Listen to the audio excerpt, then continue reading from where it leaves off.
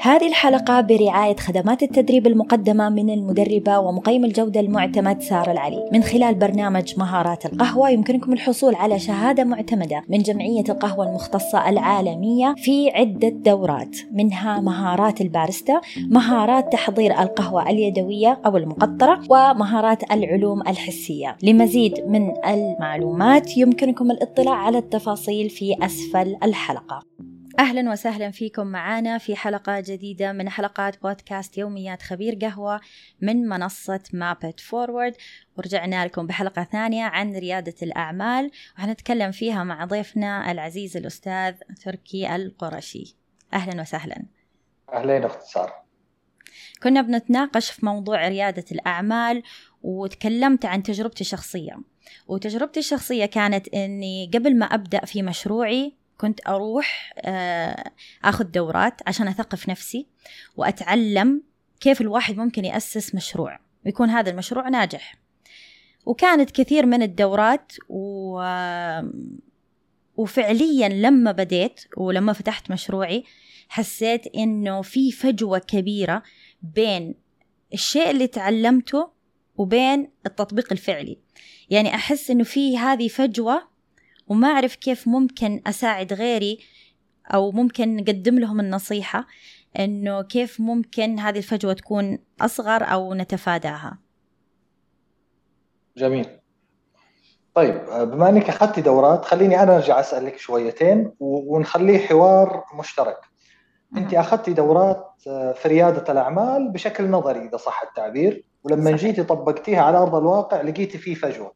خلينا نأخذها يعني جزء بجزء. إيش أغلب أو أهم الصعوبات اللي أنت واجهتيها عشان نقدر نناقشها واحدة واحدة؟ يعني مثلا واحدة من الأشياء هي اختيار الشريك. يعني جميل. مثلا كانوا يحطوا مقومات الشريك وكيف الواحد يختار الشريك المناسب، بس فعليا لما تيجي على أرض الواقع يعني في فجوة كبيرة. طيب، تفتكري في الحلقة اللي فاتت أول حلقة كنا تكلمنا على تعريف كلمة رائد في اللغة، وقلنا أنه عشان يكون الشخص رائد يجب أن يكون عنده صفات شخصية وصفات مكتسبة. أوكي. الصفات الشخصية هذه مثلا خلينا نقول الرغبة في خوض غبار جديدة والجراءة والجسارة، زي ما أنت فعلتي وقلتي أنا حروح أسس مشروع تجاري. وحاولتي تكتسبي مهارة من خلال الدورات هذه. كثير من رواد الأعمال عندهم خلط ما بين إنه يثقف نفسه ذاتيا وما بين إنه ياخذ دورة فقط. الدورة بتديك المفاتيح الرئيسية، لكن ما حتعلمك كيف إنك تمارس العمل هذا من غير سابق خبرة. فعادة رواد الأعمال بنقول لهم ليس مسألة أخذك لدورات معناته أنت الآن جاهز 100% لفتح السوق ولا بدء العمل التجاري. من الأفضل إنه أي رائد أعمال يسلح نفسه إذا صح التعبير بالدورات هذه، لكن بالممارسة سابقا. يجب عليه إنه يمارس. مثلا خليني أقول أنا رايح أفتح مقهى جديد زي ما سوت سارة. سارة فنانة في تحضير مشتقات الاسبريسو ولا في استخلاص القهوة بشكل أو بآخر. لكنها غير خبيرة في إدارة مقهى.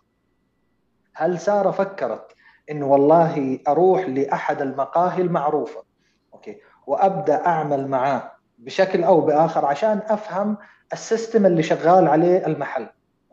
ليس الباريستا ليس هو المستثمر عنده أمور ثانية، منها إدارة موظفين، منها التعامل مع الجهات الحكومية، منها إدارة التشغيل بشكل أو بآخر، المشتريات، الأمور القانونية.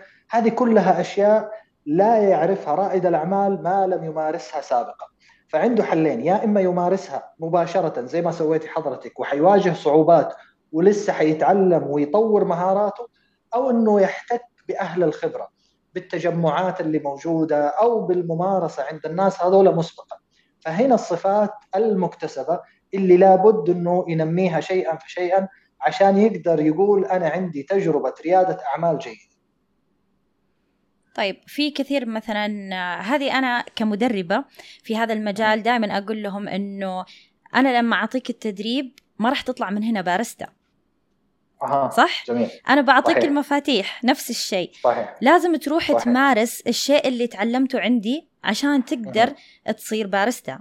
مو معناه أنك أخذت شهادة أنه أنت خلاص صرت بارستا. فهذا ممكن يكون واحد من الأشياء اللي أنا يمكن ما انتبهت لها إلا لما صرت مدربة ولما خضت التجربة. وما هو أنت وبس أخت سارة، أوكي، أغلب رواد الأعمال أوكي يعني بيقعوا في نفس الفخ هذا، كون التصور المسبق عندهم أنه مجرد الحضور لدورات ريادة الأعمال والاستفادة من بعض الخدمات والميزات والمبادرات المقدمة لرواد الأعمال هذا احتياج كافي لنجاح التجربة، وينسى أنه التجربة في الأساس قائمة على المعرفة وممارسة المعرفة هذه. وانت حضرتك قبل شوية قلت كلمة مهمة جدا، التعلم. حتى مراحل التعلم معروفة جدا، أنه الواحد يجب أن يتعلم فيفهم فيتقن فيبدع. مشكلة رواد الأعمال يعني عندهم اندفاع وحماسة زائدة، فيتوقع أنه بمجرد أنه تسلح ببعض المعلومات واستفاد من بعض المبادرات فهو قادر على الإتقان على طول، وينسى أنه فيه تدرج عشان يوصل للإتقان. في بعض التجارب ناجحة واستثنائية، لكن لا يقاس على التجارب القليلة بل الأغلبية. طيب في كمان كثير ممكن يقولوا لك إنه إحنا ما عندنا الفرصة إنه إحنا نمارس قبل ما نفتح مشروعنا. يعني مثلا ما عندهم المكان اللي ممكن يتقبلهم، إنه محتاجين مثلا يكون عندهم شهادات معينة عشان يقبلوهم كبارستا خلينا نقول، أو مثلا أو يكون عندهم الخبرة السابقة. فهل في مثلا أماكن ممكن تتيح له هذول الناس أو إحنا الفرصة إنه إحنا نمارس قبل ما نفتح المشاريع؟ شوف، الفرصة كانت سابقا صعبة أوكي، لكن الآن صار بالإمكان السؤال عن التجمعات هذه أو الممارسين السابقين بشكل أكبر من خلال البحث في السوشيال ميديا. وفي منهج رباني رب العالمين بيقول واسألوا أهل الذكر إن كنتم لا تعلمون. أوكي، لو بحثنا مثلا لتسي في الجوجل حنلاقي تجارب سابقة، ونلاقي ناس مسجلة حلقات عن ريادة الأعمال وعن بعض الممارسات في اليوتيوب، أو أنا ممكن ألقى في محيطي أوكي ناس اوريدي عندهم تجمع معين، موجودين على الواتساب، موجودين على الانستغرام، موجودين على تويتر، أروح أسألهم. وإما لقيت أنا قبل ما أروح أشتغل أروح أقابل صاحب المقهى اللي جنبي أو أقابل تاجر العطور اللي موجود، حتى لو ما وظفني أسأله. أتوقع أنه حنلاقي تجاوب بشكل أو بآخر. جميل جدا. كانت حلقة مثرية، ولسه حنكمل على هذا الموضوع في حلقاتنا القادمة بإذن الله. وفي نهاية حلقتنا أتمنى لكم يوم جميل سعيد وقهوة ممتعة. أعزائي، شكرا لمتابعتكم وحسن استماعكم. إن شاء الله تكونوا استفدتوا واستمتعتوا بحلقتنا، ونتمنى أنكم تكونوا جزء من مجتمع مابت فورورد. إذا حابين تنضموا لنا ادعمونا على صفحتنا في منصة باتريون patreon.com/mapitforward.